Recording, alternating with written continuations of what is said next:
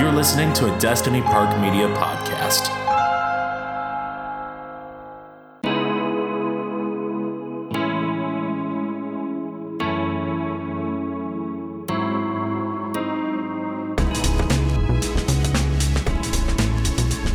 Shut the door, have a seat. It's time for another round of Dadmen. Yes, we are deep into season 2, and I'm really this show, man, Mad Men. I remember back earlier in season 1, we were kind of conversating about how we're waiting for Mad Men to really pick up and get into its full stride and become a full-out, the Mad Men show that we love. And I think the listeners, as you guys have been watching with us, we're really deep in it now. I really feel that way. So it's exciting times. I mean, how do you feel about Mad Men as we gone through thus far? Yeah, we're more than halfway through. And I'm Michael Rowland. And I'm Mike Jolla. And I did want to stop and check in how the season's going. I would say that the insane highs we've hit so far have been dizzying. I loved the first 2 eps and a few eps here and there. Mm-hmm. I think that the show, like you said, is in, if not full force, it's firing on all cylinders, I'll say. Yeah, for sure. Because I think firing on all cylinders is different than full fucking force. Yeah, that's a good point. Full fucking force is like insanely strong and like the zenith, Yeah, it's like examples of episodes that were our favorites, like 5G and Flight 1, and like even though these things were in season 1, we were seeing sparks of that full force that Mad Men was bringing on those type of episodes. Nixon versus Kennedy and things of that nature. So we're here, man. We're definitely here. Yeah, and the overall median of quality has gone up so high in season 2. It's just crazy. It's wild to see. It's really wild to see, especially for such a young show, being in the second season and all. The confidence from season 2, episode 1, for those who think young, the confidence that they came out with was like, all right, we figured everything out, Dad. They're so cocky. We'll take it from here. Yeah. It's so great, though, man. My issue with season 2 is not enough Pete. Oh, you're right. Yeah. You're right. It is a little lax on Pete. He has sort of faded into the background, and in this week's episode, he is barely an entity in it. He has a few scenes where they remind us he exists, but he's doing nothing really of importance. That's true. And your other favorite, Sterling, is very quiet this season as well. You're right. Accounts. It's not a heavy accounts season. Duck is taking up space in the accounting writers table, Yeah, he definitely is. Yeah, Duck is definitely in that. He's filling some roles that that I don't know if he knew he was filling, but he's definitely there. Perhaps it was intentional by the showrunner. Perhaps. We'll have to figure that out. Yeah, absolutely. So, man, we can obviously get into the ep, but anything intriguing this week for you? Intriguing. Let's see. Tickling. Well, humorous. Let's see. Tickling, humorous. I feel like I asked that in juxtaposition of how my week is going. Yeah. Which has not been the smoothest. Sleep has been a challenge for all of us. Yeah. Unfortunately. That's what I hear. And but we got to keep trudging forward, because even through like the difficulties of bedtime, and for the listeners, I'm talking about my daughter. We've transitioned her from crib bed to toddler bed, meaning that she has like she's able to get out of the bed like on her own. Yep. And so with that, I've had to we're all learning on the fly, really. So it's like me trying to figure out how to properly set up the room so like she stays in safe. Also understanding the rules of nighttime, bedtime, these whole things, all these, these different stipulations when you're kind of training somebody to sleep a new way. And it's been quite a bit. And then because of that, the sleep is a little bit off and things of that nature, and lack of like kind of like free time at night and stuff like that. So So it's been interesting, but I think we're making progress slowly but surely. We figured out some new tricks and things to do to make the bedtime easier. So we're starting to implement that, and it's just funny because she's really growing like out of her quote unquote toddler phase into this kid space. Like she doesn't want to really drink milk anymore for bed. She's trying to transition over to like juice, but we're kind of trying to keep it to like water and or a little bit of milk, other things like that. And potty's like 100% done now. Like, oh, sweet. Number one and number two without asking. Like she'll just do it. That's great. So it's a lot of new stuff, and because of those new things, there's a lot of like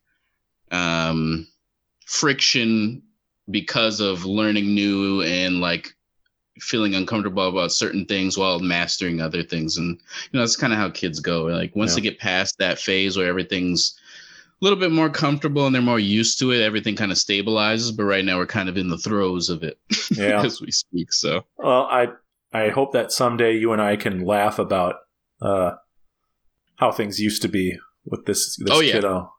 It should be you and Al as opposed to you and I. I shouldn't be involved. I mean, we will too. We will too. Because the thing about parenthood is like you like to also, I don't know if it's conscious or not, but I like to share those or talk about those things too with other people, just because I think it's interesting to have a different ear listening to the conversation. Sure. Because me and my wife are like already like in it, so there's not much conversation about like what's directly going on or what we've already done because we already know we're doing it, but to somebody else who's maybe not be aware, it's interesting kind of to hear like the ebb and flows of the whole situation and talk about the good and the less fun parts of being a parent. Yeah, exactly. Because from what I've heard, it's not all fun.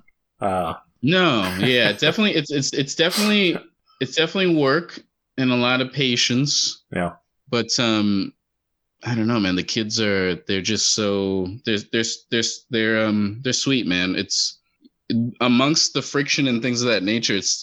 They're still your baby. You know what I mean? They still, nothing really changes that. It's kind of more like a day to day working on, because you're really crafting a child kind of to have the right, manners and how to conversate and how to use words, and you're teaching them the ways of the world almost in a way. So with that, it's going to be a lot of trial and error. So that's kind of how I look at it. Nice. Well, I did think of some stuff. I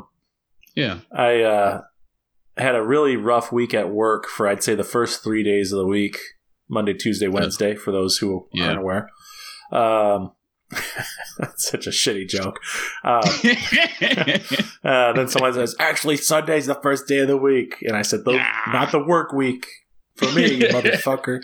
You piece of shit. Yeah. So anyway, and I just realized I was getting so I was taking everything so fucking seriously, like life or death, where it's like I get an email, I immediately click on it, I immediately see it as like the worst, in the worst faith possible. I immediately fix the thing or interrupt myself from doing something else. Even just logging in for the day and seeing that there's emails that I have to address, I go, no, damn it. Right. And what I had to remember, and I reminded myself on Thursday, was like, in the scheme of the universe, in the scheme of like the stuff that really matters in life, friends, family, safe, keeping everyone safe in your pack, your family pack, like music, movies, whatever, the stuff that really matters. My actual job, like, it's very, very infinitesimally small in terms of like what really matters to me. And Truth. So Truth. And it's not like I don't try at work. I work hard. I'm a good employee. But yeah, sounds like you are. Yeah. Well, that's my brand that I've created here. But put on a good front. Yes. but honestly, dude, it helped so much. And I was just like, my posture was like leaning back, like chill, cool wrist on the mouse, and just like let's see what else is going on here. Okay. Oh, that's pretty cool. Just like super chill and saying like more relaxed about it. And also, this is a big problem of mine. I know that there's been a Dad Men I've talked about where I've talked about this on, where prioritizing stuff like time management, thinking about everything I have to do at once instead of taking it one thing at a time. Like it's thinking about everything you have to do that you can possibly conjure up. It just leads to burnout. It leads to such frustration. And you're like, why does everyone else have time to relax? Why does everyone else, and it's like everyone else has stuff to do too. You're just obsessing over everything. You're not giving yourself space and grace. So yes, space and grace. That's a great one, man. Yeah. Space and grace. I like that. Yeah. I'm with you on that too, because I have bouts of that as well, just because of all things mount as far as like things on your radar, and a lot of times, man, I'll just I don't know if it works. I mean, I just do it. I'll write the stuff down that I have in mind to do. Because sometimes if it stays stuck in my head, like it becomes like it almost like my brain has to keep track of all the things that I do that I need to do, and because of that, it clutters like the mood and stuff like that. Because I'm thinking like, oh well, after I do this, I need to remember that I have to actually do something. When I can put it down on like paper and look or like in a note on my phone or whatever, and kind of keep it there. And then when I have the time to like look at it and say, okay, let me look at that stuff that I need to do, because I have some free time maybe I want to slip something in. Like I'll look and see what I have, and I'll be like, okay, out of these things, I can probably do this, and I'll see if I'm feeling in the need or in the mood to do this. And that's been pretty helpful. So I'm with you on that. I feel you on the mounting of things and then becoming like, okay, this is like annoying and too much, and I don't feel like doing any of it. That's one trick that I've done. It's not like a miracle trick, or I'm sure other people have mentioned all the time, writing things down, but seem to help me. So nice. Well, sharing. It's always cool to hear actual tips from real human beings instead of like searching the internet for an article. Right. So I love talking to real people about this stuff. Although I was joking earlier with my mom that you were my imaginary friend. So,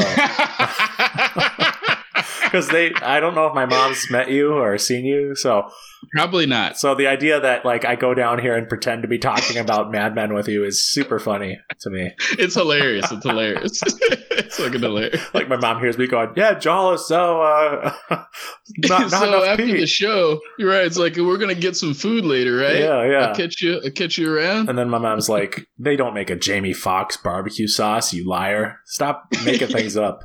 You just like Jamie Foxx. Yeah, you're just obsessed. You're obsessed. Anyway, the other thing I will say quickly is that I've been listening to more podcasts and been able to do that again, and that's been fun. So that's great. I feel like I'm on a good path forward, Jala. I feel like I'm on the right track, and some days it gets really hard. Like for some reason today and last night it got really hard, despite Thursday and Friday being really good overall. But good. Overall, I think the trend is it's looking up for Mikey. It is, man.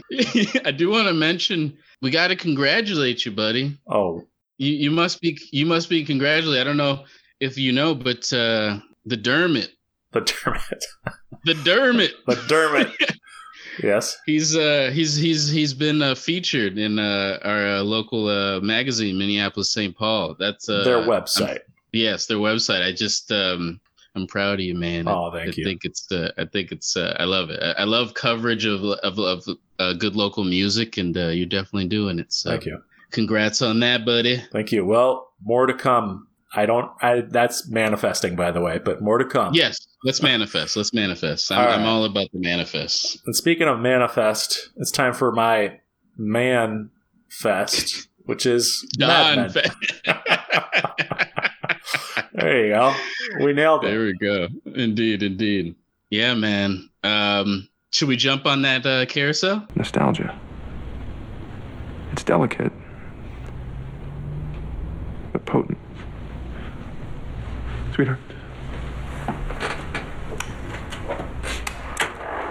I was hoping you'd never ask. Wait, no, that's not how it goes. Wait, is that the first? I don't think you never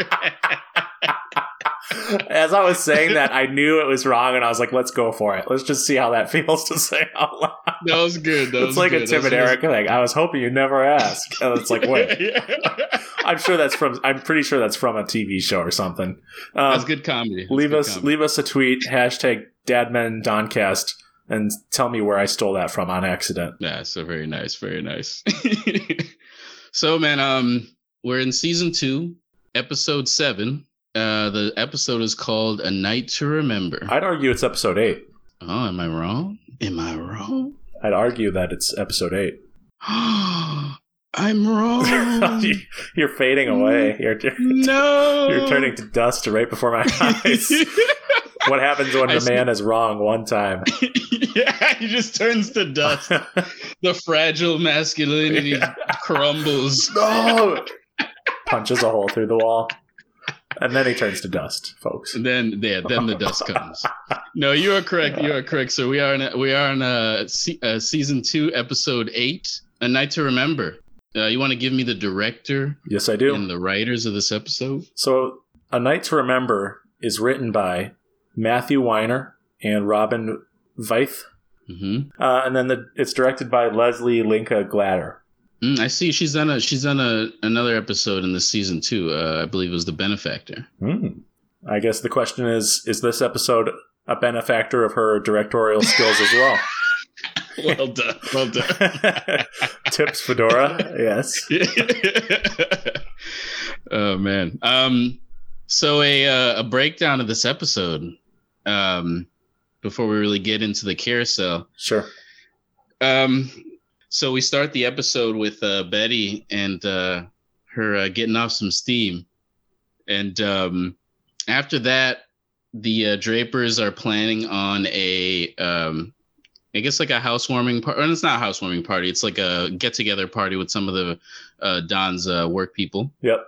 And after that, we have Peggy being asked again by the father to do some work on a church dance. So she's going to be working on some promo work with him. It is. And then we get to the actual party with Betty and Don, which on the surface seems to be going smooth, but a few things start brewing after that. And then we get a nice news storyline that I'm really enjoying this episode, which is the Harry Crane and Joan as they tag team on the TV accounts. Yes?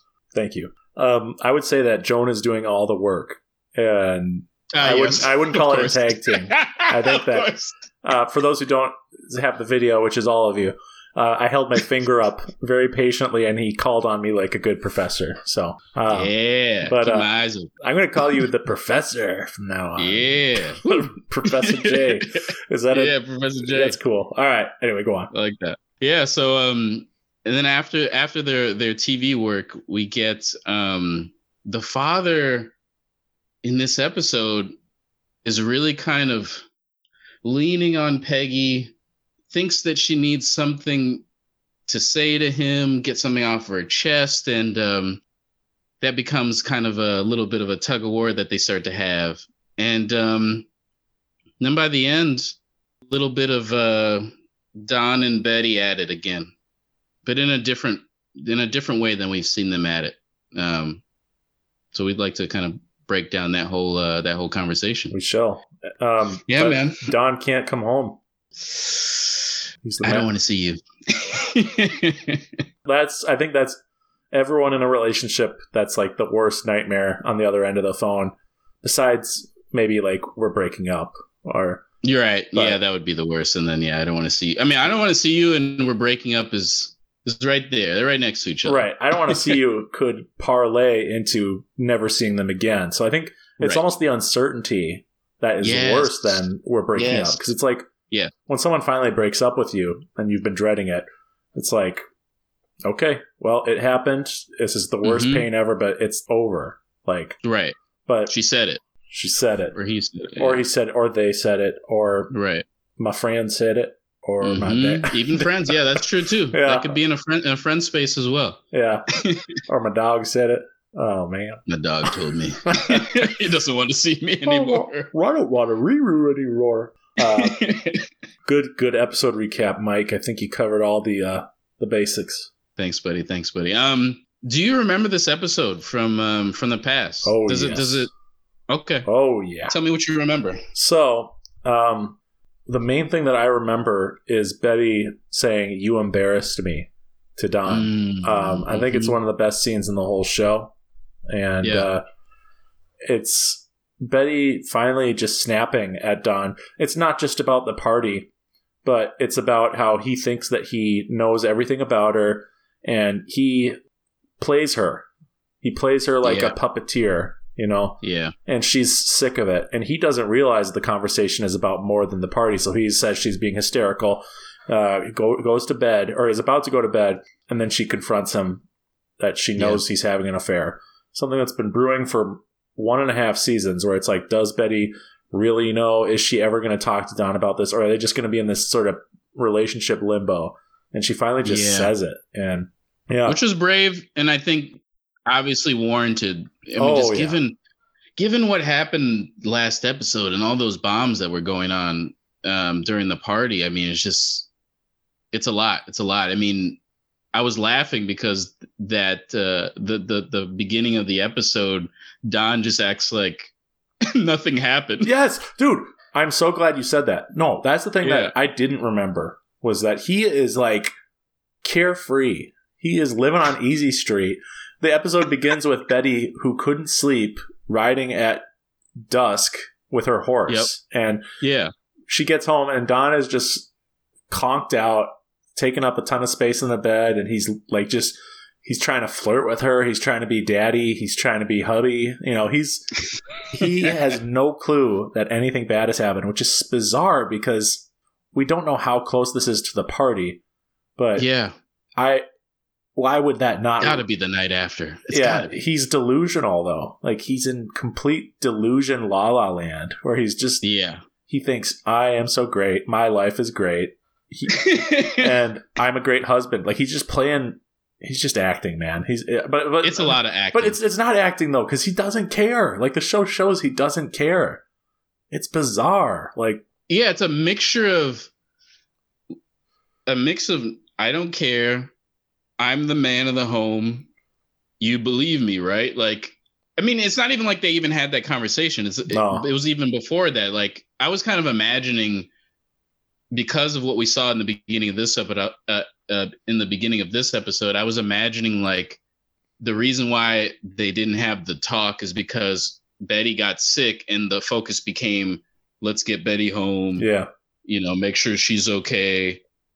I'll get myself ready. He doesn't know what Betty's heard. Right, that too. That's the main thing, is that he's deluded himself into thinking, oh, okay, Jimmy Barrett confronted me about this shit, but nobody talked to Betty about it. I just got to act normal, and it's all going to be normal. I think that's where the delusion sets in. It's not like he thinks Betty has heard anything. But, or at least he's convinced himself so that he doesn't go crazy. Because he's exactly. He's a very gifted manipulator of the truth, or a manipulator of like reality.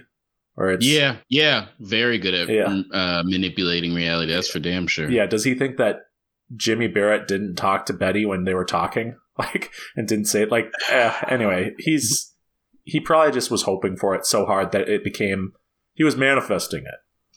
Yes, he was trying to manifest that everything was butter, even though that car ride was anything but. Well, and it pisses Betty off. You can see, like, when he's like kind of trying to be cute when she's asking him to fix the power socket or whatever, and he's like, sounds like you could do it. And then she's smirking. She's like, Don, I need this done. Like, she's a hard ass in the beginning of the episode too, and I mean, rightfully so, man. Oh, 100%. No. We're pro Betty in this episode, right? Yeah. To be clear. Yeah, for sure. Yeah. So no, I'm just saying that, like, her attitude towards Don is totally different from the start of this episode.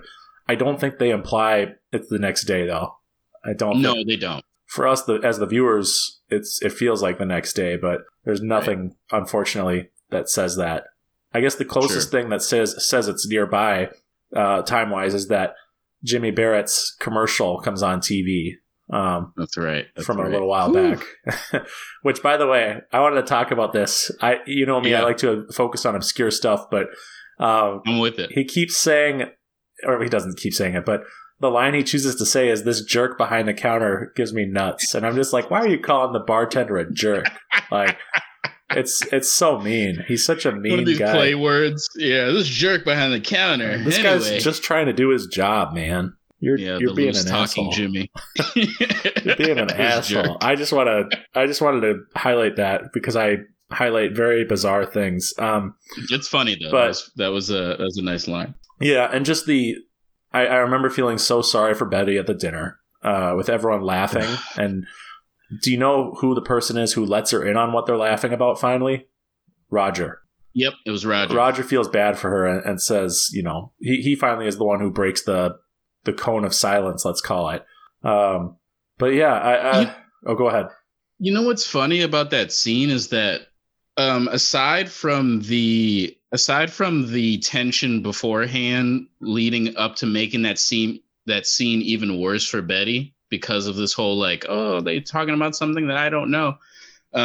I think they would have been okay if Don would have just been like, oh, we're laughing and Duck brings it up because we're working on Heineken and we're trying to sell them to the fact that like suburban, women are gonna like be intrigued by this beer and bought it like out of just wanting to have this beer, and so that's why we thought it was funny. And like it would have just been like, oh yeah, that's hilarious. Like you're right. I guess the campaign works. Like instead of that though, it's like this tension building based on what had happened, and then now like every time Betty's kind of confronted with information where like she feels out of the loop, it's like another like stab in the back or twist of the knife, and it just makes it just way worse.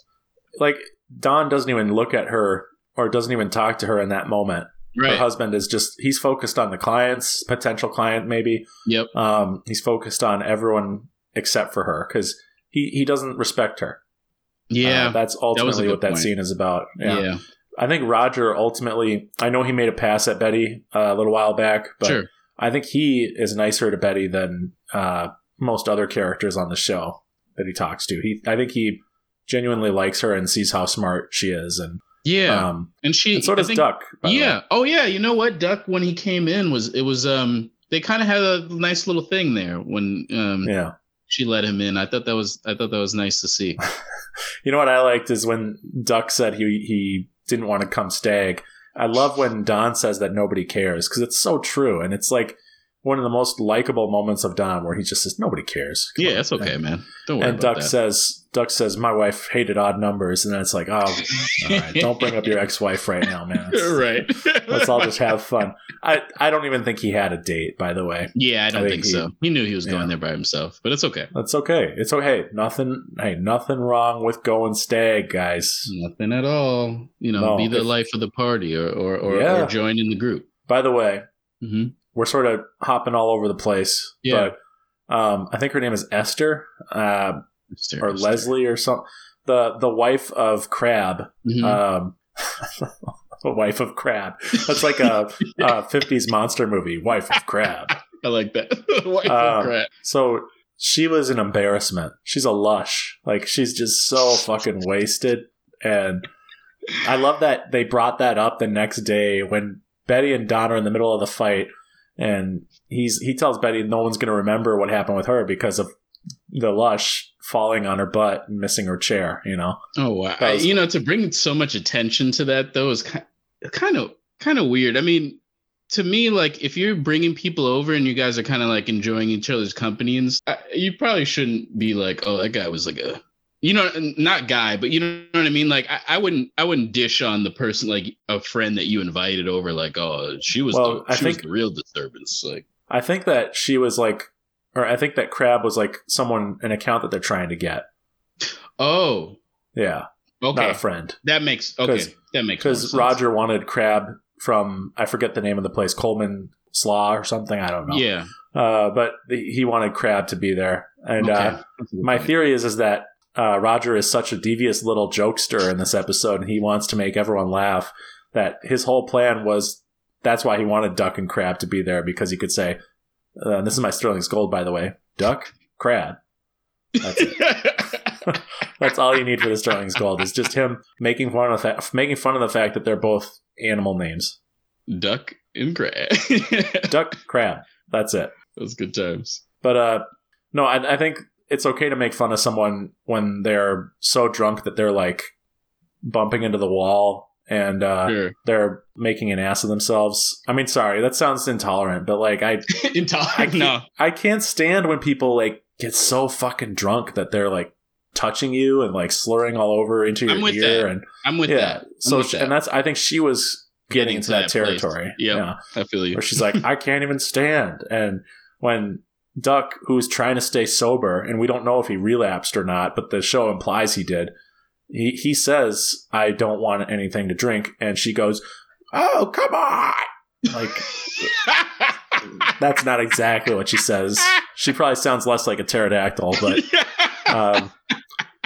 so that's what, drink, have fun. But like, if you're drinking so much that you're like starting to be carried around by other people and sure, tripping control all over yourself. Yeah. And if you have an issue with alcohol, I'm not judging your issue, but I can still be annoyed by your behavior when you're drunk. Yeah, like, and you're in somebody's home, for goodness sake. It's not like you're at the bar. Yeah, I mean, golly. So, what do you remember about this episode, or as I like to call it, A Night to Remember? Ooh, yes, I That's the title of the episode, so that's why I like to call it that. It is.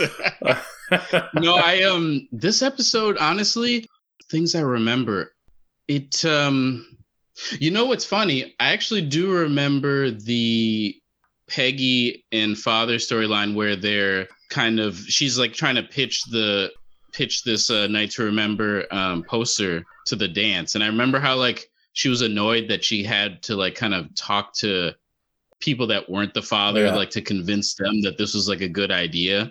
You could tell, and you know, props to Peggy. She does a great job holding her tongue and trying to like be it's all about patience, man. Patience with, you have to know who you're dealing with and talking to, and then adjust your level of patience to fit the situation, so that it doesn't come off brash or out of control, or so she did a great job with that. I remember that scene quite a bit.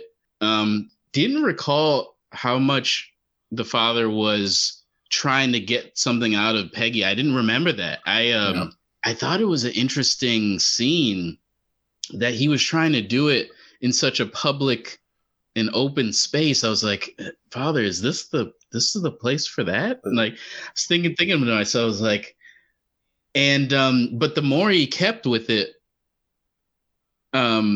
he was starting to get in, and I thought to myself, well, if anything, he is good at what he does. I just thought that the place, you know, I'm sure it was very strategic if you really think about it. He's trying to put her in a position where we can't, you know, you can't really kind of escape in a way, but without being like very like demanding, like you need to sit down and tell me what's going on. It was very like, I feel like there's something going on, and you know, we have this talking relationship, and I kind of want to, is there something you want to say? It was weird timing, but I mean, he's obviously getting at something that's actually there. He knows what he's getting at there. And Peggy, I don't know if she knows that he knows what he's getting at, but I mean, nevertheless, there's something there that can be spoken about that they both know. So yeah.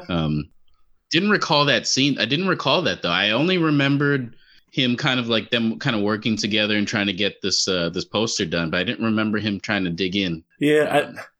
On the one hand, I know he's trying to do something good, but I don't like that it's at her work. I don't either. I think it crosses a line, but like, it's not a big deal, I guess, but it's kind of annoying. Like, trying to be putting like he's catching her off guard, you know, where she didn't think he would do something like this here. And she's not going to confession. So he's like, I'm going to make her confess by doing this. So, right.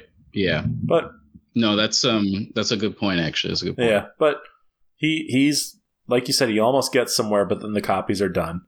But it's like, if you get someone to do something under duress, you're still pressuring you're pressuring it out of them, and it might not be like as productive as you would hope. So, sure, we'll see how those characters get to know each other, because I have a feeling that's not the last we've seen of Preacher Man. Of the father. Preacher Man's gonna be there, man. I think he likes Peggy. I think he likes who she is as a person, and ultimately, he just wants to help her. Yeah. He definitely does. And I respect that. Yeah, I respect the caringness of that. Because any other person could have just been like, "Oh, that's her problem," and she can He is a go to hell. priest, though. Of course, and he's chosen to live. He's chosen to live in that or walk that path. But people that put on the garb aren't always the best fit for the job. Sure, yeah. Let's just say. Everyone who gets a job, there's a chance that someone who isn't the best fit for it got it. So it's a fair point. And they could be leading people astray. I just don't know if I love his approach. I think the show does a good job of not letting us know how exactly he feels about Peggy, but I think there's a chance that he has a little bit of a crush on her. Yeah. There's a little something there with them, and Peggy's tolerating it. I think because of this they have an interesting dynamic together. She likes him. She thinks he's okay.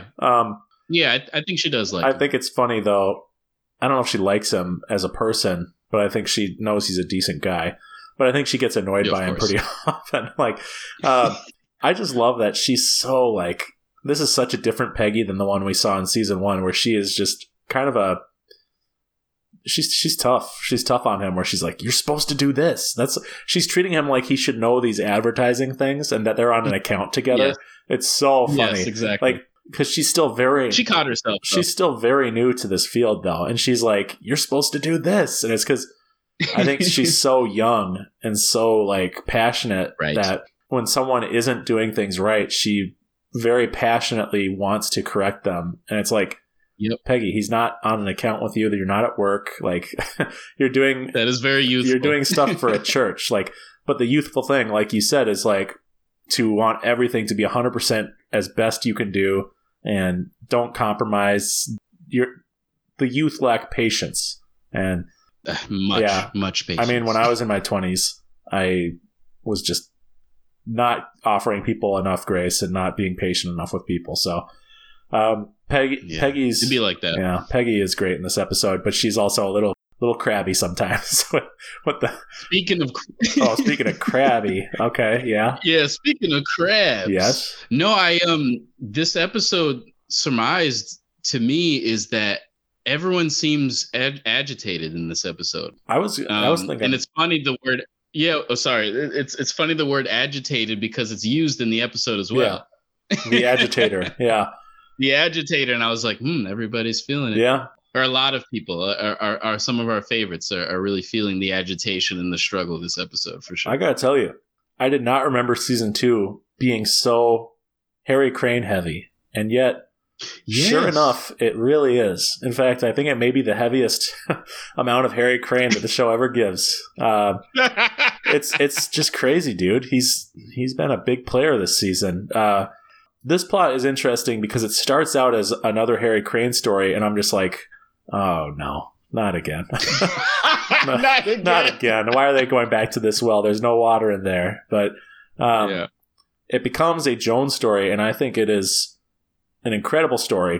I think it's one of my favorites of the season. And we get to see Joan really shed her badass image at home. We get to see her bouncing around because she's so excited about these scripts, because basically Harry got in trouble because the agitator was a Russian spy character on a TV show, and he was or I guess he was an agitator. They kept calling him an agitator throughout the whole show.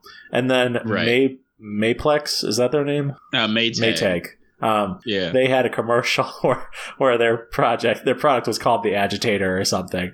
And so linking them to communism is what Harry brought up, which is they're very sensitive to communism.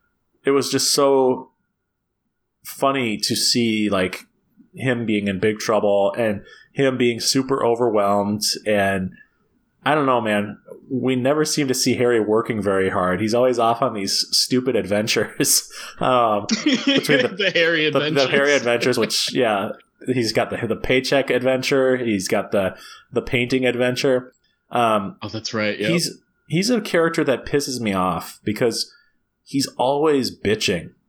Always bitching. He does whine a lot. He's a whiner. He does whine quite a bit. He's got a wife. He's got a kid on the way, and he talks about it like it's nothing. I think that what I was hit by with this episode was that he is a man who is just kind of not a participant in his life. He's just kind of sitting on the ride and watching it happen. Yeah, you're definitely right. Yeah. Unless somebody shakes him to do something, which his wife tries. Really has to be shaken. His wife tries. She's a good woman from what we've seen, and she believes in him, and he doesn't believe in himself at all. He's just like, he had to get called into Roger's office to get that raise, and he gave up on the, like, when there was the slightest bit of pushback. He had some nerve, but like he tried. He still gave up really fast.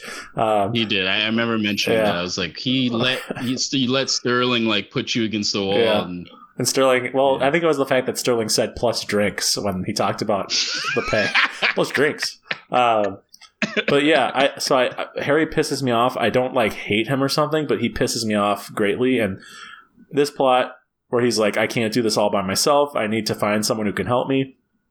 It becomes an amazingly fun story on Mad Men where Joan lights up. She's happier than she's ever been at that job, it seems like. And I think it flexes her like a part of her brain that she had forgotten about, like a creative part where she gets to read and she gets to like feel useful to the operations of the agency, like beyond the secretarial pool, which she cares about that stuff, but of course she's not passionate about it. It doesn't fulfill her spirit. So to then have that, Joan is great for that. Yeah. You know what I mean? Like to be put in a position that you're not super passionate about, but you care enough to like do it the best at your ability. That takes a lot. Yeah. That's I don't know what to do. That's chutzpah. That's the word that came to my mind. Chutzpah? A lot of chutzpah. Yeah, a lot of chutzpah. I'm sure it's Yiddish or something, but I do remember this plot though too, carousel wise. Like it's I think the moment where we really see the gentle and human side of Joan, where she is at home and we get to see her kind of interact with her fiance for the first real time. And you can tell that like this means a lot to her. And then so to see it stripped away from her just sucks. It's sad. It's one of my least favorite moments in the whole show. Least favorite in terms of I don't like what's happening. It's really done well. Christina Hendricks acts that scene so well when she walks in and she's like, "Hey," so good. Yeah, she's like, "What are we laughing about?" Good. And then Harry tells her this is the new head of like broadcast researcher, I think is what the position was called. Yeah, that was right. And when Harry says she knows everything about this position. The new guy says, well, that makes one of us. And it's just like, ooh. That was such an... It's so sad that she wasn't in a position where she could have said to Roger, I love doing this. This is something or Harry. I mean, or Harry. But she knows Roger, and Roger is the one who put her on the assignment pretty much. So... Oh, right. My conspiracy theory, you remember when you said Bobby Barrett planned that thing last week and I hadn't thought of it? Yeah. I think that Roger did this intentionally to Joan. Because of you are so right. Because of the disagreement they had about her coming back to work and about he's jealous of her finding a marriage, a happy marriage. Yep. So that's my conspiracy theory, because he's like, oh, okay, I'll have Joan assign a girl to it. And he didn't do it in the proper way where he knows how to get a girl assigned to something. I think he sent a note to Joan like, hey, they need your help. And she mentions they're spread thin. So she's like, all right, yeah, I'll help. What's up? She's such a team player. She's always jumping in like, I'll be Don's secretary. I'll do this. I'll do that. So she's the strongest character in the show, bro. Like sitting here and thinking about it sorry. I don't want to make it so definitive, but I'll just say she's definitely one of the strongest characters in the show, like by far. Well, I want to say she's the most versatile character in the show. Nobody can do all the things that she can do. Nope, not one. Yeah, not one. Yeah. Other than that, I have quick little notes here and there before we get into segments. Sure. Stuff that like connects the continuity this whole season that really matters to me. Like, for sure. The fact that Sal, I don't remember this happening before, he's sitting with the guys after his dinner with Ken. How cool is that? He's hanging with the boys. Like, it's nice. He's one of the boys. Like, not by himself in his in his little room, you know what I mean? Yeah. I thought it was funny, the talk about having how important it is to have underlings. That was really thought-provoking, where it's like, That is true. It is good to have people who you can count on for loyalty and also to help you out and to blame when things go wrong. Yeah. And I have one last bit of continuity that I really like. Sure. Actually, two. One serious one and then one Yeah. joke one. Uh-huh. The serious one is that Pete, one of the like 3 scenes he has in this episode is that he comes in with Duck to talk to Don about the Heineken beer account. And Mhm. he does not have much to do in the scene. But there's a moment where Don is explaining his strategy that suburban housewives will love Heineken. They'll see it as like Mhm. an amazing import to include with their dinners, you know? Yeah, He's right, by the way. But absolutely. the way Pete looks at Don when he's talking, Pete still holds a candle in his heart for Don. He still has feelings for him. I don't know how you feel about that. Eddie? He's like, I love this man. He is so smart. Like Pete is looking at him like he still respects him and wants him to like him. And Yeah. so he does. After the meeting is over, or the talk with Duck, Pete just stands there at the door for a second, super awkwardly, and has a weird frowny face on. I just love when Don gives him a shrug, like, "What do you want?" Like, are you going to say something? And then Pete just leaves. You're gonna get out? Yeah. Right. Pete. I don't know, man. That scene feels so kiddish to me because if you put them, it just in my dad brain, like it just looks like a boy standing at the door, and dad's like, I'm busy. He's like, yeah, I'm doing okay. go We'll talk later. Right. But- Yeah, we'll talk later. Yeah, Okay? Pete's bad manners when it comes to Don's office are still there, where he feels like he doesn't have to leave right away, or I don't know has to what hang he's around. doing. He's so weird. It's cute, man. Yeah, It's he cute. loves He, Don. just tries to kind of like, he tries to like hang out, like without saying. Yeah. He's not gonna be like, "Can we hang out, Don?" It's like a weird conversation to have. He'll just, That'd be like stand there. And... that's like an Andy Bernard, Michael Scott conversation. Exactly. But anyway, the joke continuity thing that I have to bring up Uh-huh. is when Paul Kinsey asks Harry Crane, "Harry, do you remember that restaurant with the wallpaper and the kebabs?" I'm almost wondering if that is a Ukrainian food restaurant. Yo, that is hilarious if that is. We'll never know. I wish I We'll would have never know. I wish I would have known, because I would have laughed so hard if I would have connected those two I pieces heard it while watching. immediately, and I said, "Well, I'm obsessed." There it is. It's like a Rorschach test where every time I hear him talk about anything related to food, I'm just like, "Yep, Ukrainian food. Here it comes. Here it comes." Poor Kinsey. Here comes the Ukrainian. He got nothing to do, man. In this episode, he's got nothing. No, I know. I do have a Sterling's Gold that I thought was funny while watching the episode Yeah. as well. Ken, when Peggy's coming in with the father, Ken goes, "Makes a lot of sense. She's an undercover nun." Interesting. That's a good one. I like that one. Yeah, I thought that was I- cute because people think weird things of Peggy and our old things. Yeah, I liked Pete saying, "I guess we got Miracle Whip." I thought that was more clever than Ken's. Ken's is a bit more bullying. Of course. I mean, Ken's is kind of like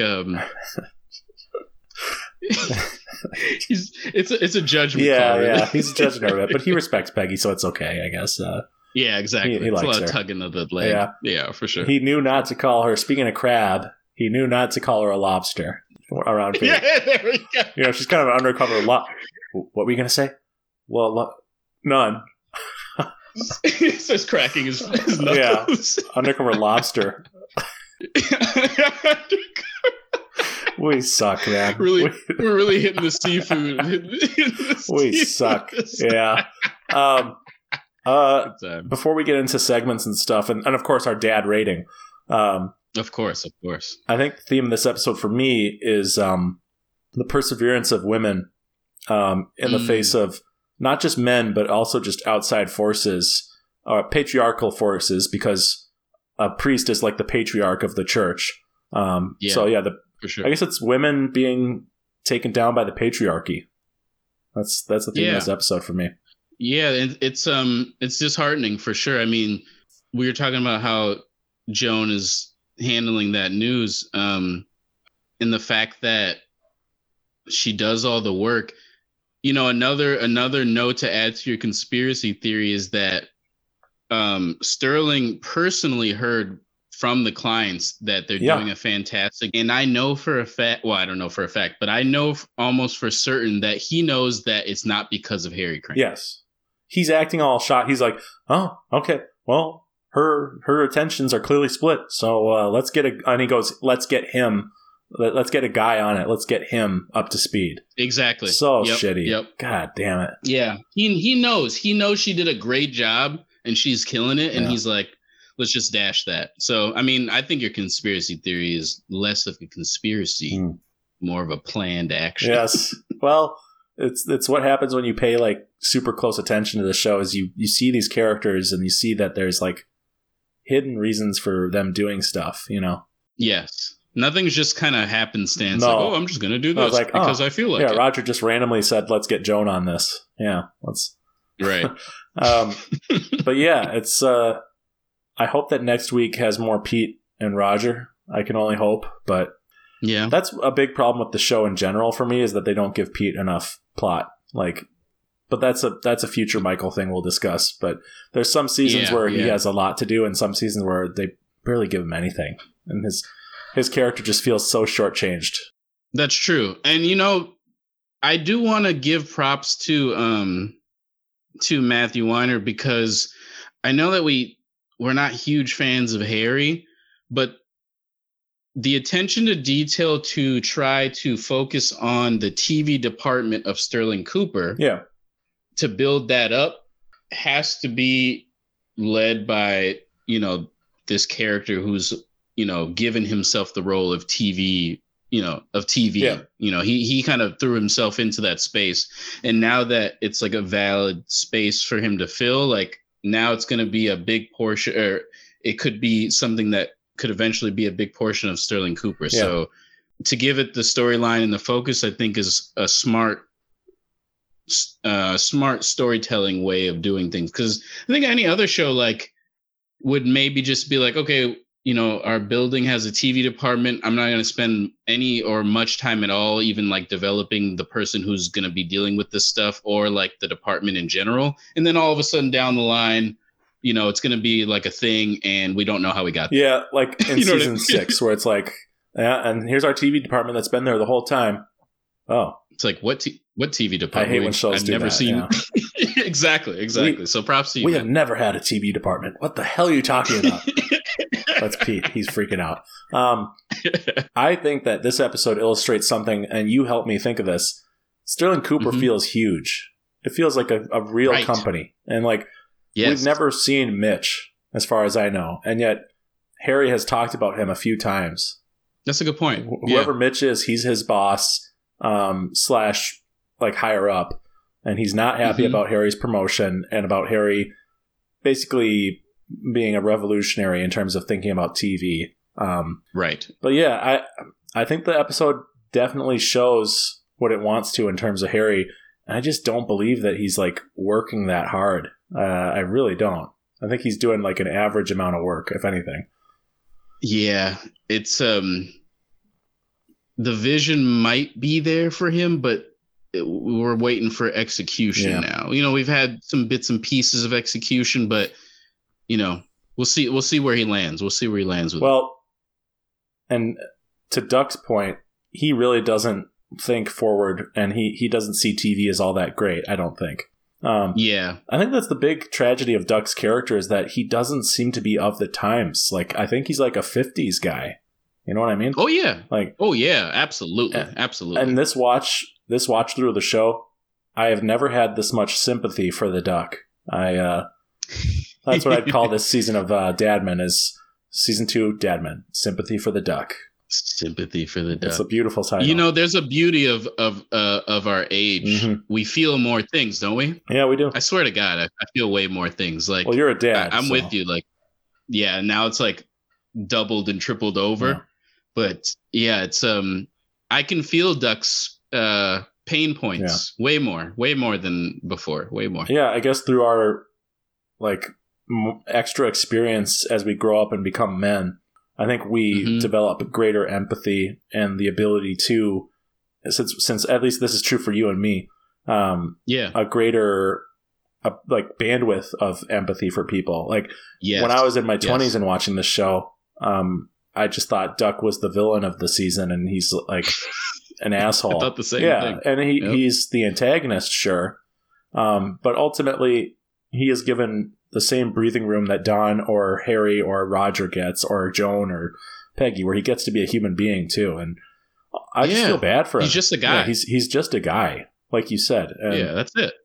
that's why I love this show, man. And it's great, man. Without getting too into it, I think I like the show more than I did before in terms of like the quality of characterization. I didn't realize how good the characterization was before. So I think we felt how great it was, but now we can really verbalize and really show you on paper almost like this is why it's so good. Yeah. Look at what they're doing. That's probably Look at how they're doing. And I think I can contextualize it better. And I let's say I knew that it was great before, but I couldn't comprehend why it was great. Right.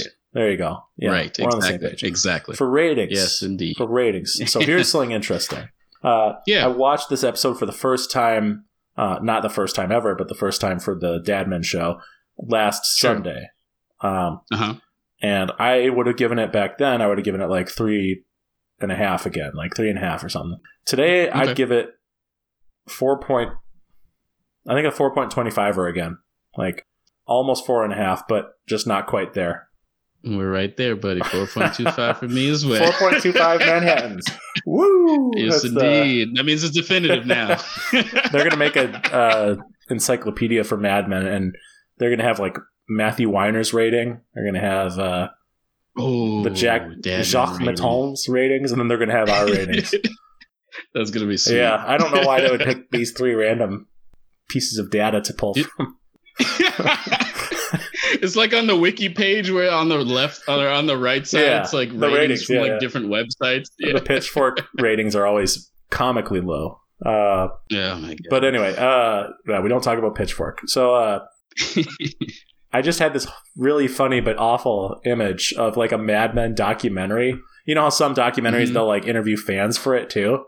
I just had this awful image of like they're talking to like John Hamm, they're talking to Christina Hendricks, they're talking to all these great people, and then they're like Michael Rowland and Mike Jalla, and then under it says hosts of podcast, and it's like and we're both wearing like Dragon Ball Z shirts, and we both haven't showered, and we're just dude, we went through the show another time.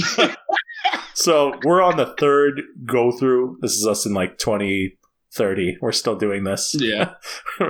So we're on like the 5th go through of the show, and man, it just keeps getting better. Except for last year, season 3, and they just cut us off. They're like, this is somehow they make the decision to keep part of that in, but then add like goofy music that shows like, okay, this sucks, and then they go to the next person. It was totally a Matthew Weiner like edited scene part. Now, you know what the line before our appearances is that Christina goes, "Now we don't love all our fans," and then there we go. There we go. I'm Michael Rowland. For some reason, our voices have gotten much deeper.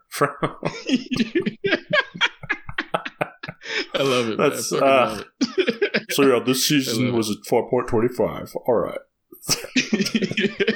Every time they go through each season, and they only talk to us to get the rating. And that's it. That's all they care about from us is the fucking Manhattan ratings. They don't give a shit about it. They literally cut away every time we try to sneak in some analysis. Yeah, they're like, no. And Duck, and then the next team. Anyway, cool, man. Well, it's time for the segment that sort of is a spotlight on me. And this is called Michael's Mental Health Nook and Pied-a-Terre. And it's where I talk about the relationships on display in the episode, the relationship issues maybe, how they could have been resolved more productively. And we could talk about Don and Betty in this part, but I actually want to do, this might strike you as sort of a left curveball, left field curveball, but I want to talk about Warren's attitude about Joan. Warren is the heavier fellow who is in Harry Crane's office with him in the media department. Yeah. And to be honest with you, it really creeps me out how he talks to Joan and about her. Interesting. Yeah. So when Joan visits Harry in the office and asks him, you know, how can I help you out with the situation you're in? Warren comes into the office and he's like super shocked that Joan is there. And it's like mouth agape, kind of, you know, shaking a bit.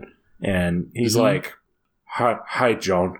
And she's polite and says, hello, Warren. And then Warren says, you look really great today, Joan. And she goes, thank you, Warren. But she doesn't say cold. She's just, you know, she is not being mean, but she is also not giving him an ounce of like. She's being short. Yeah, but not unfriendly, I guess. Right. It's so tough to be a woman, I'm sure, in that moment, dude. Like, if a guy is like giving you a compliment about your looks and it's like, what should I say? Like, you just say thank you, I guess. Yeah, you say thank you, I guess, yeah. But, dude, the way Warren is talking to Joan is like, I don't know how guys can be so oblivious to this stuff, but like, people can sense when you're like desperate and you're like panicking seeing them. And I don't know, man. It's obviously people get nervous when they talk to girls. People get nervous when they talk to guys. It's normal. But the way Warren is doing it is he's like super obvious. Like he's super obviously like drooling over her, like fantasizing about her clearly. Like, you know what I mean? Like he's just being a creep. Yeah. You know, I'm with you on parts of the Warren and kind of the way he's going about doing it. But when you're looking, he's so drenched in anxiety about, at least from what it looks like, you know, you know, we've been to school and we've met the super awkward kid who wasn't really great at verbalizing themselves or standing up for themselves or speaking up in a clearer tone that sounds very, not even confident, but just very natural and comfortable. And I feel like he because of that, I mean, he's a grown man too, which is kind of like a more sadder issue. He's so shrouded in this, like, I think this woman is beautiful, but I don't know what should I how say to approach her. Yeah, what should I say? And you know what? I'm going to say something. And then all that comes out is just like this quivery, you know, nothing. And Joan, you know, being a strong, you know, woman as she is, she's not really going to give any of that any rhythm because, you know, that approach does not work for someone who's trying to, I don't know. There's no end goal. No, there's no end goal. No, he has ulterior motives when he's talking to her, but he doesn't even know what they are. Like he's right. Here's why I wanted to talk about this, because he goes, "Why can't I do that?" And what does he say that for? I can't remember the. Well, I'll tell you. It's after Joan has left and Harry Crane and him are alone in the office, and he says, "Why can't I do that?" And Harry thinks he's talking about the new job. And he says, no, okay. I mean, talk to her like you did. She's so much woman.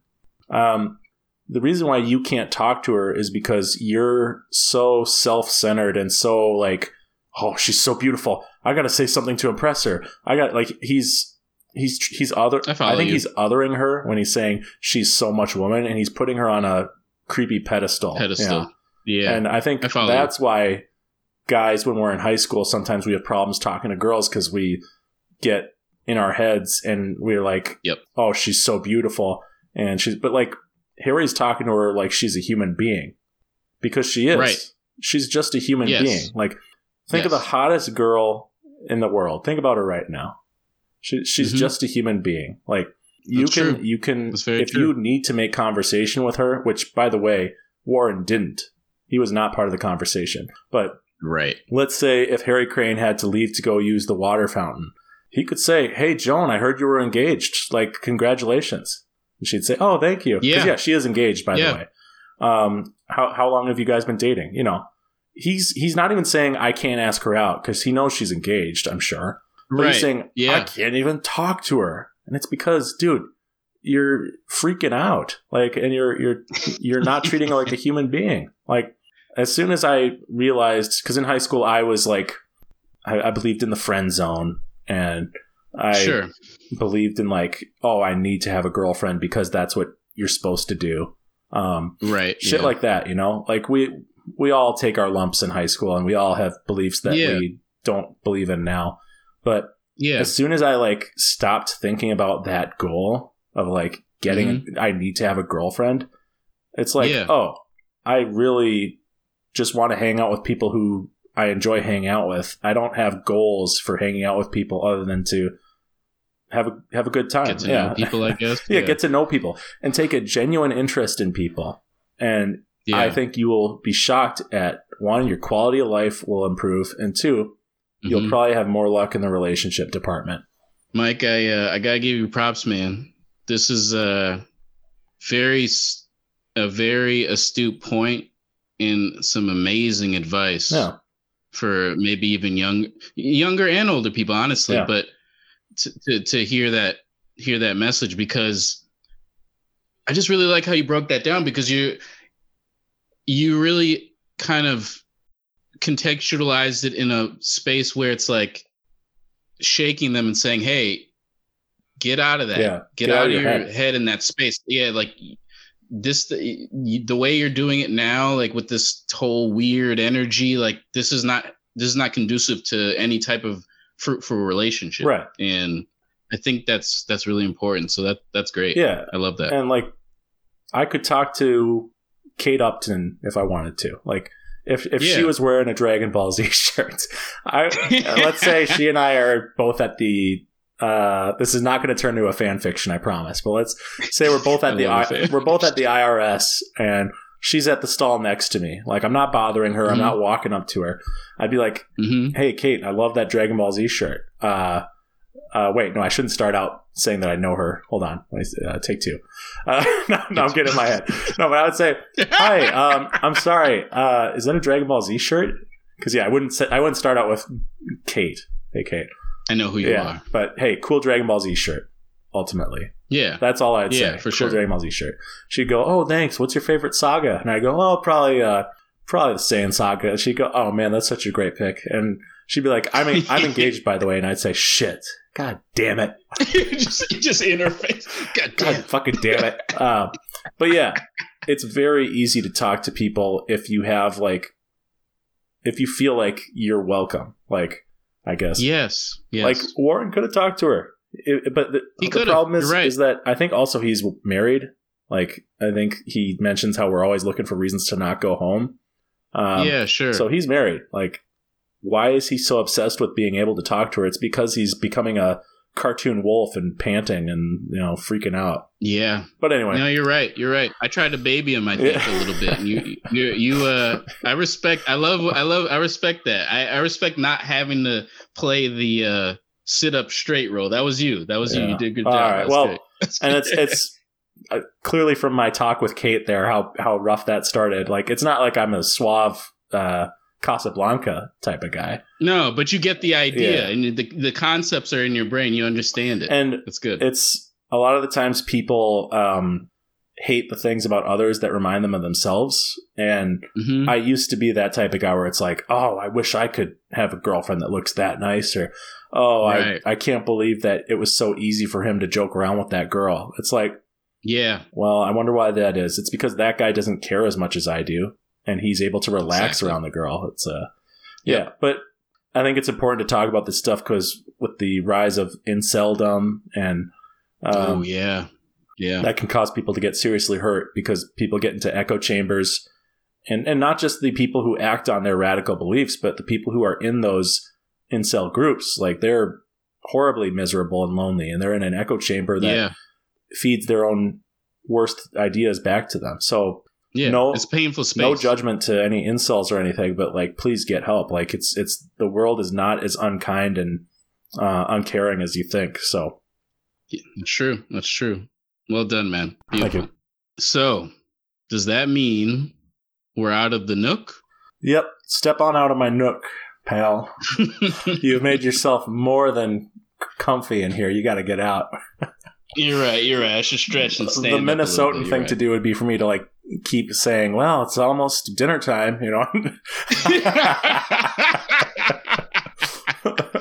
It's getting late. Getting late. It's getting And you're late. like, yeah, I think I could stay for a bit. You guys got any coffee? You would be patting your knees, the dad thing, and going, well, I could eat, you know.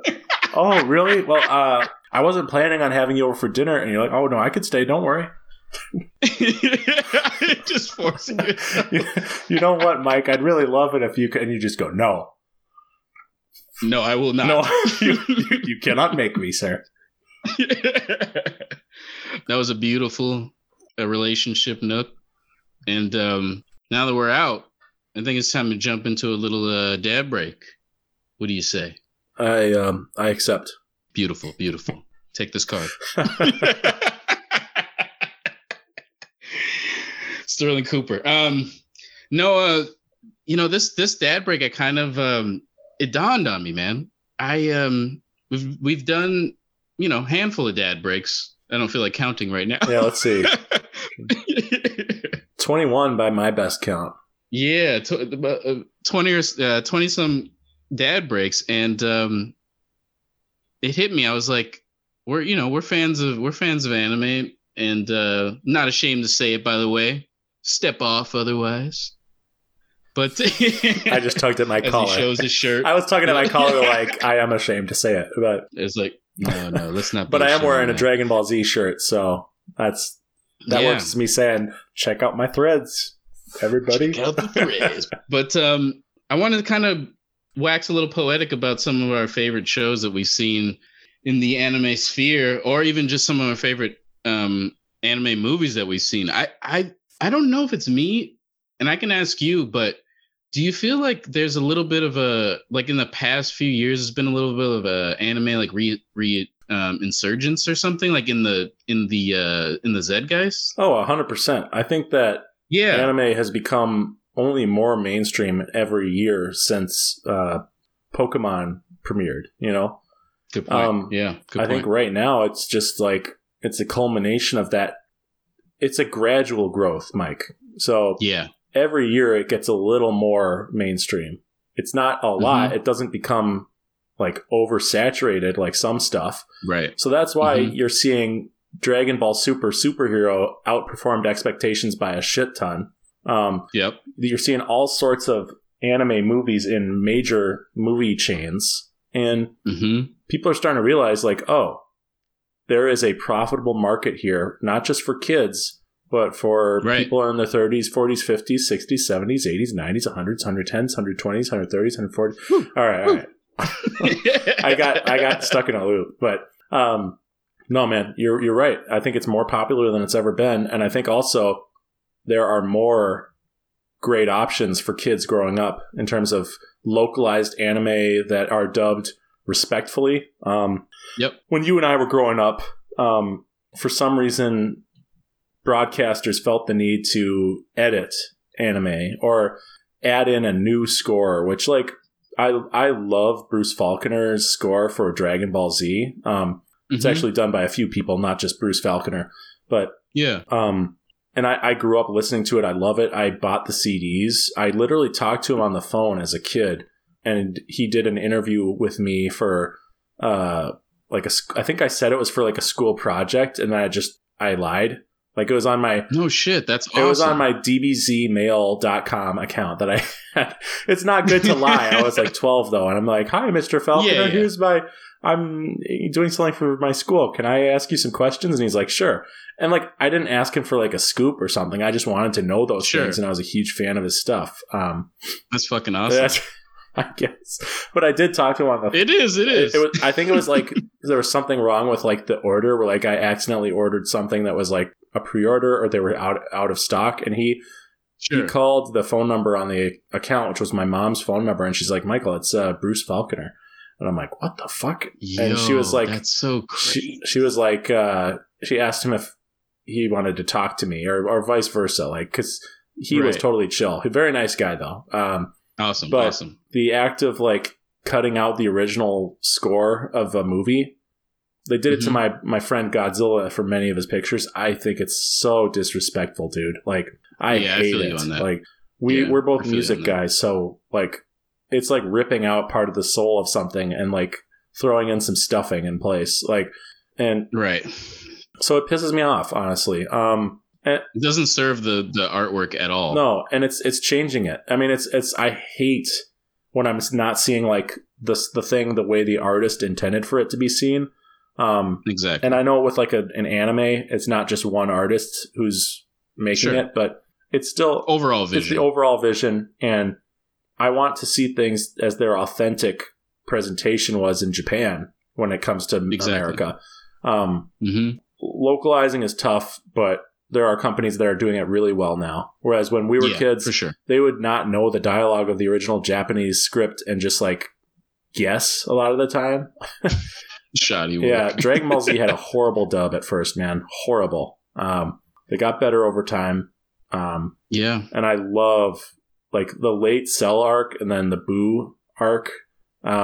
It's funny because like as an adult, I see that the storytelling goes off a cliff in the Boo saga, but sure. I really got into the voice acting side of Dragon Ball Z in those two arcs. Excuse me. Yeah. Absolutely. But you brought up anime movies.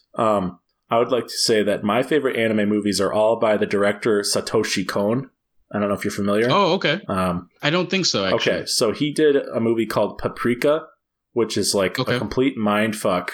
It involves dreams. Sorry, I'm going to type these out. Oh, no problem. No, yeah. I'll give you some recs, though. Paprika is like, before Inception, it made going into people's dreams cool as hell, and it did it better than Inception. Sick. A lot better. Sick. Yeah. I really love Paprika.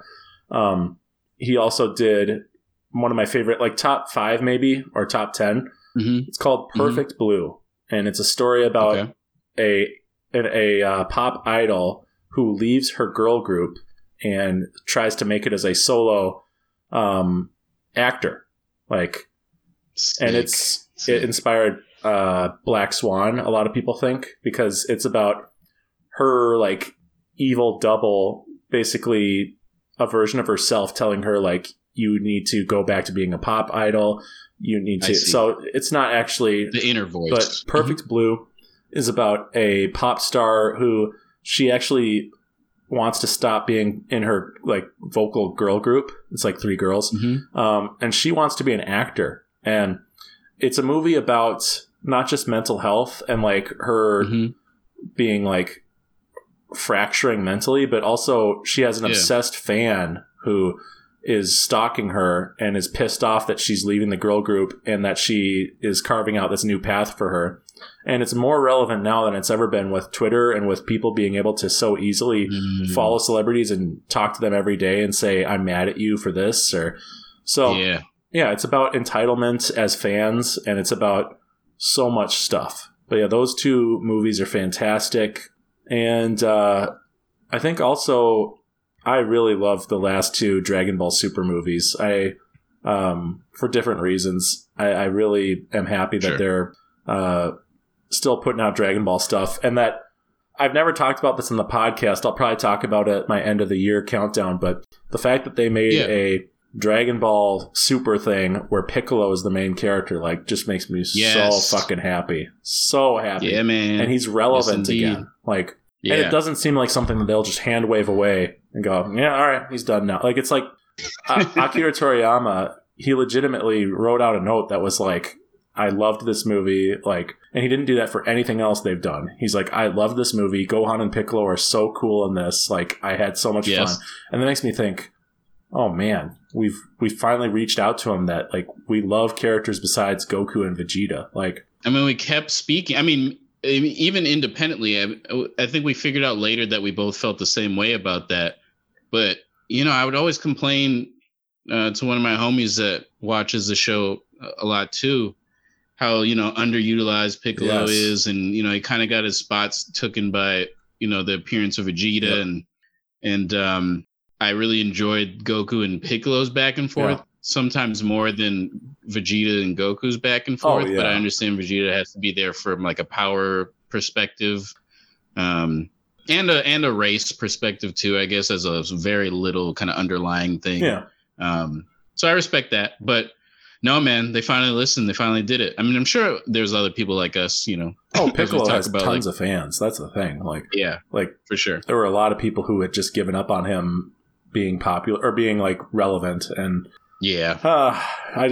I'm excited for the next story because I hope it involves him. And I would like for them to make some of the humans relevant too, like Krillin. That's the one thing I hate about superhero is like they're still doing Krillin really dirty. Like they love doing Krillin sucks, dirty. Dude. He's like a freaking coward baby man. Like, and he's like a butt of the joke, like on purpose, like not even like on an accidental thing. No, and he used to be like one of the most inspiring characters. Like the story of him keeping up through the Saiyan arc and Frieza saga, like dude was putting it all out there and was brave as hell, fighting alongside Vegeta, Goku, Piccolo, Gohan, and he's just like holding his own against these insane odds. Like Frieza is so much stronger than him, and yet he still he still throws a Kienzan at his tail and slices it off. You know, it's anyway.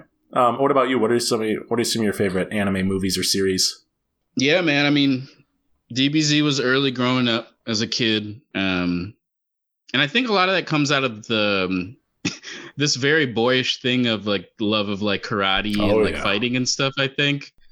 And, you know, out of that comes like a lot of things that we used to watch as kids. And when Dragon Ball hit the TV for us in the US, at least reruns for me, because I'm sure I didn't catch it when it originally aired, but I was hooked on that.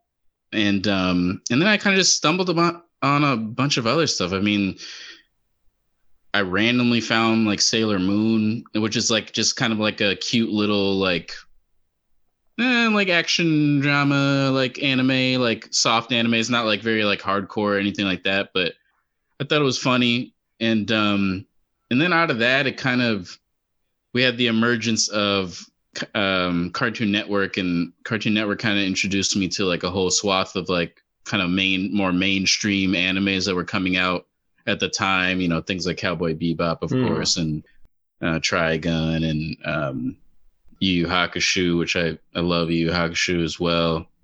And I kind of just developed I've just been developing a taste for a lot of the content. My favorite thing that I think is really underrated about anime is that I think the reason why I really enjoy it is Japanese storytelling is different than American storytelling to me. Not 100% different, but I feel like if not different, they explore different avenues of telling a story and character arcs. And that really catches me. I really like seeing weirder, newer ideas and things that aren't like recycled. And I feel like a lot of Japanese content, especially in the anime space, they come up with so many interesting ideas that like you can't help but like I mean, if you're a curious person, I feel like you can't help but be curious to like want to check out, you know, a cartoon show about hardcore cooking or like, you know, or like or some type of like monster in your closet type story, or like you know, there's so many like interesting ideas that come about in the anime space, that like a very, very popular one, Death Note. I'd never seen that idea done before. Great. I've only read the manga. I've never watched the anime, but yeah, I'd never seen that concept. Maybe it exists, but not in a current modern space where I'm like, oh yeah, that's just like this Death idea, Note or sucks. Oh yeah, that's just like Death that. Note is so cool. Ugh. Yeah, man. I was like, yo, that's such a sick idea. Yeah, me too. I have some stuff I'm going to be honest with you. I think I'm more into manga than anime now, which like I never thought I would be that guy, you know, but it's cool that you got there. Yeah. I for whatever reason, I think just with manga, you have a better shot of getting like really iconic visuals that are like intensely shaded and super. You can feel the mangaka's love poured into every page. Whereas there's some anime episodes that are not as good as other ones because it's done. We could get into the production side of it like crazy, but we won't. But I need to get into Chainsaw Man. Yeah, I've been hearing about this Chainsaw. I'm hearing about it too. Yeah, so I'm it's whispering. Yeah, and I love manga that like it can go to some. I know that there's like adult comics out there that go deeper places, but yeah, for sure, manga can get like I guess any art form can get. So you know what I'm trying to say, folks. I've seen some really deep manga, like Goodnight Poon Poon is one. If you want to get really depressed for a bit, check it out. Another really great one is Blood on the Tracks, which is a really intense look at like a really disturbing family bond, and something horrible happens that brings a mom and her son close together. In fact, way too close, and they have a fucked up relationship. Wild. Yeah, it's creepy stuff, man. But Goodnight Poon Poon is like the darkest shit I've ever read, I think. Like, it's so good. And I'm scared to read it again, but I know I want to. Other than that, God, there's so many manga I want to bring up. Junji Ito, he has horror manga that's really good, like Uzumaki. Sick. That's going to be made into an adult. Yeah, it's going to be made into an Adult Swim series. And oh, cool. Yeah, okay, check it out, Uzumaki. There's certain, and by the way, you're right that Eastern storytelling traditions are different than Western. They are. And one thing that I've loved in many different Asian films I've seen is like when the genre of the film starts out really nice, and then all of a sudden it gradually turns into a nightmare. Yes, I'm a big fan. I like that too. I do want to give a shout out to Studio Ghibli from kind of breaking into the mainstream of America as far as like getting more spotlight on his quote unquote anime movies. But I feel like, you know what's funny about Studio Ghibli is like, Isn't I almost it feel Ghibli? like, yeah, Ghibli. Thank you. I said, what did Ghibli. I say? Ghibli. Yeah. Yeah. Studio Ghibli. It's kind of weird, but I don't know if this is like a diss or not a diss, but I don't mean it to be, but they almost seem like their stuff is like above anime, you know, like they're above it or something. Sure. Like they're in their own, like it's like the Disney, they've always been compared to like Disney in a way, like, but obviously very different, the way they do things. And I think they're talking about classic Disney versus like Disney, the Disney of today. Yeah. You know what I mean? So, you know, shout out to Howl's Moving Castle and Kiki's Delivery Service and obviously My Neighbor Totoro's old classic. Yeah. But yeah, those are some really fun ones, and some those are like some starter pack movies, I would say. Yeah, that's so funny. Yours are like nice, and then mine are like, this is the most fucked up manga you're ever gonna read.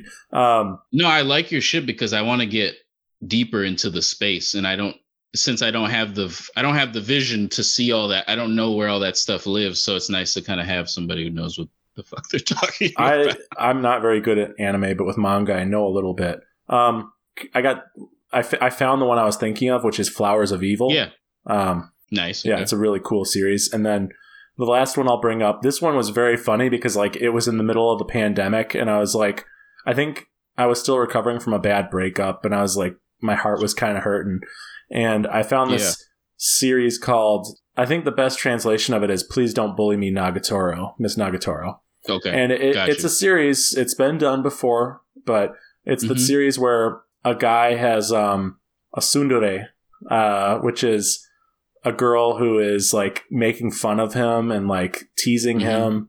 Or I don't even know if that's yandere. I shouldn't say Japanese words. I'm going to be called a weeb. But basically, he's kind of a shy nerd.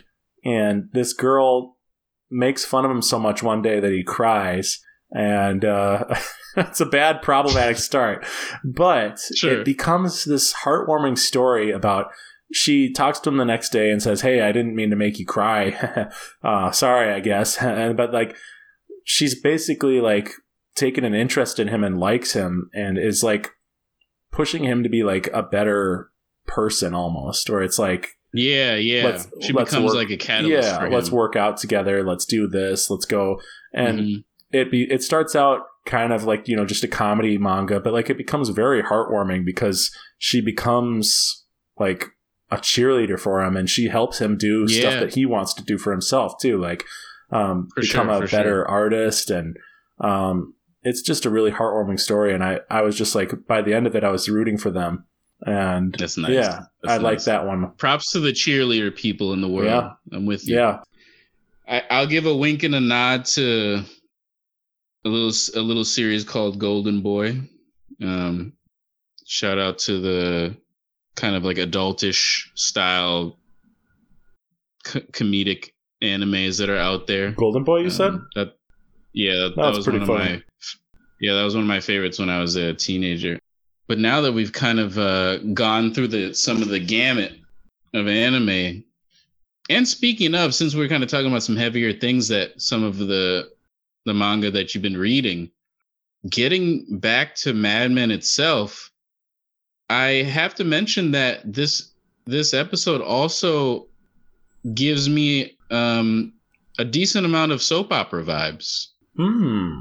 Speaking of anime and the deepness and the storytelling and things of that nature, there's some. This episode kind of feels like, Mad Men stepping into that space of soap opera, but without the cheese and the cringe Sure. that lives in soap opera. This is if I'm going to watch something that's in that space, when it's tuned to this level, it becomes very enjoyable. It's tense.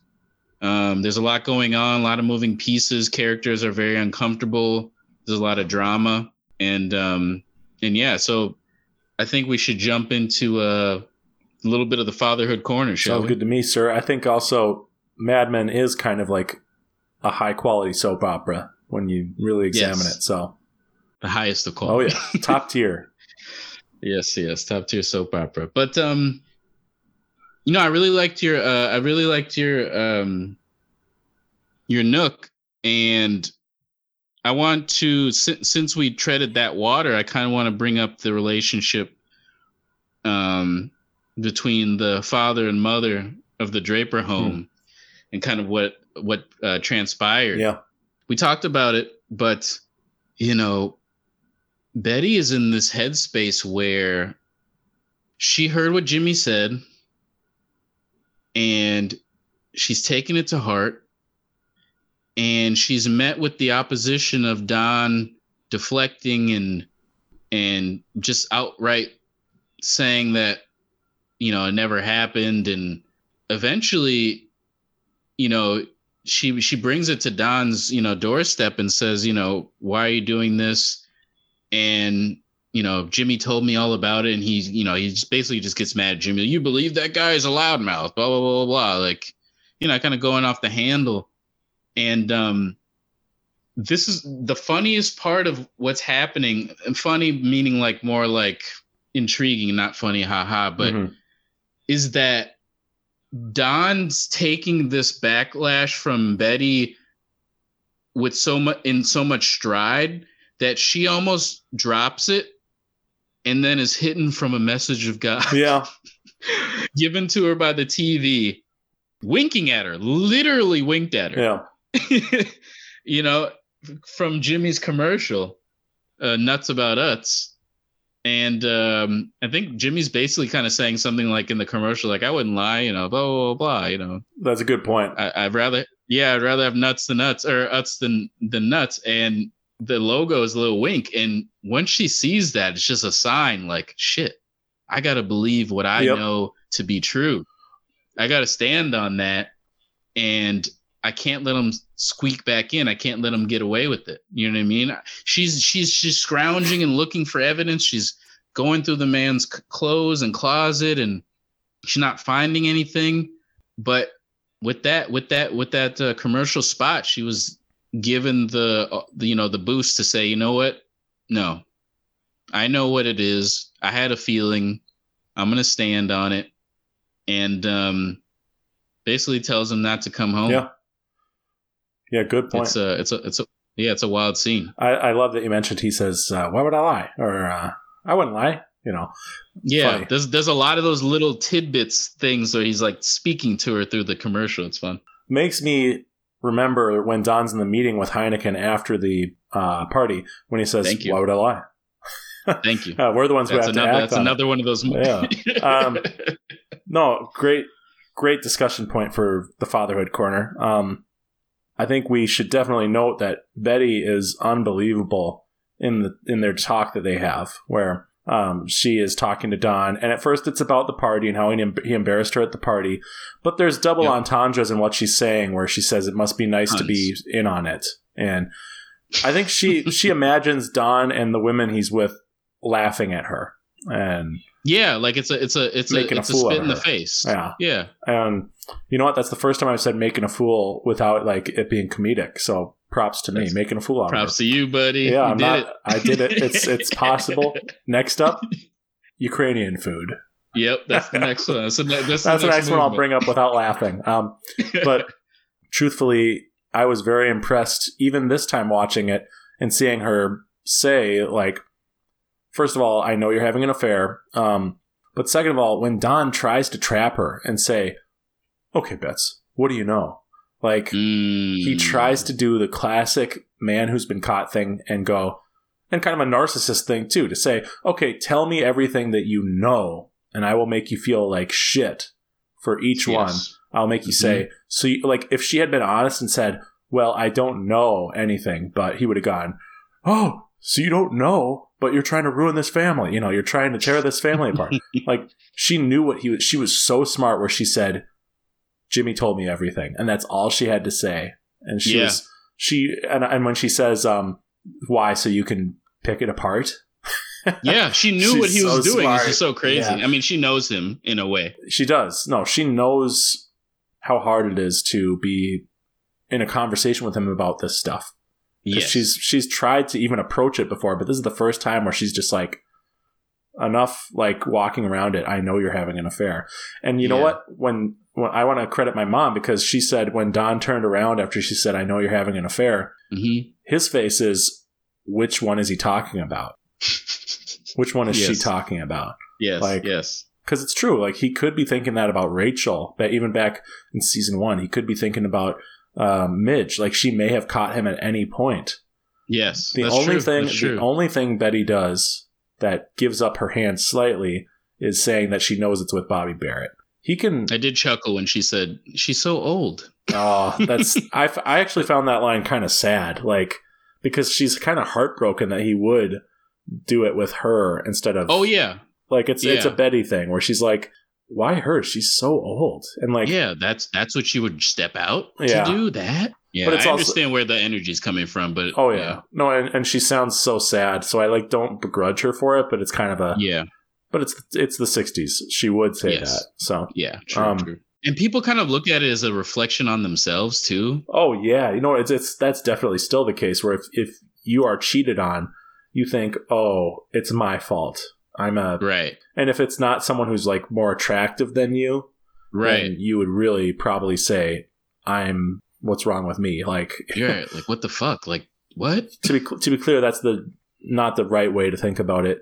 If someone cheats on you, it's not your fault. Like, it's their problem. Like, it's their personality problem. And Betty is starting to realize that. But the reason why I brought up how strong she was is that, like, it shows how strong she is, that she almost is ready to go back to normalcy. Like, she's finally changed her clothes from the sad night before dress, and she's not happy, dude, but like, you can see her sitting in the living room in her usual, like, glammed up appearance, looking great. Yep. And not soaking. She's getting ready for Don to come home, I think. You know, they're gonna be back to a functioning 2-parent household, and that's that. They've had their talk and nothing came of it.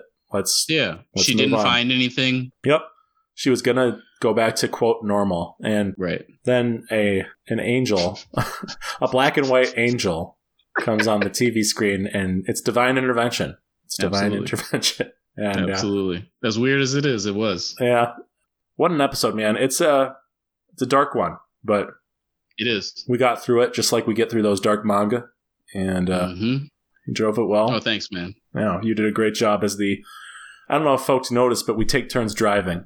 And yeah, man. I think you'll notice that the episodes where Jala drives, we get in far fewer accidents than when I drive. I don't know about all that. We still hit quite a few pedestrians. Goodbye, folks. Right. But no, we do take turns, folks. So now that you know that, hit us up with the hashtag DadmenDoncast and say, hey, it's a hey, it's a Mike Drive episode. I can't wait. Or, hey, can Jala drive next week too? Just let us know about the driving. Because, the old bumper sticker, how's my driving? Let me know. Literally, it's same mind right now. Same mind. When you pod with someone for so long, eventually you start finishing each other's sentences. Words. That's the actual. That's the actual. You're supposed to say sandwiches. Sandwiches. All right, folks. Okay. But next week we're going to be talking about 6-month leave, and it's going to be a special episode. We're going to have a special guest. You know him. You love him. It's going to be favorite. It's going to be Joseph Roland. Yes, indeed. His episodes tend to do very well, so I'm excited for him, man. Yeah, it'll be nice to chat. We're even considering. I'm going to try to manifest this. We're considering having it be in person. So see if you guys notice the difference. Yeah, I think they will. Yeah, for sure. They're going to hear us patting each other on the back for a good joke. Oh yeah, a lot of elbowing and stuff. It's going to be bad audio, but it'll be the heart of the show will never be stronger than that moment. Exactly. You're true. All right. We will see you next week. And remember, the medium is the mama. Adios. Bye, folks. This has been a Destiny Park Media production. If you like the show, please make sure to rate, review, and subscribe. For more content, you can follow us on TikTok, Instagram, and YouTube. We're going to be posting video clips of your favorite podcasts, as well as glimpses at new music. And hey, drop us a line or send any questions you might have to destinyparkmedia@gmail.com.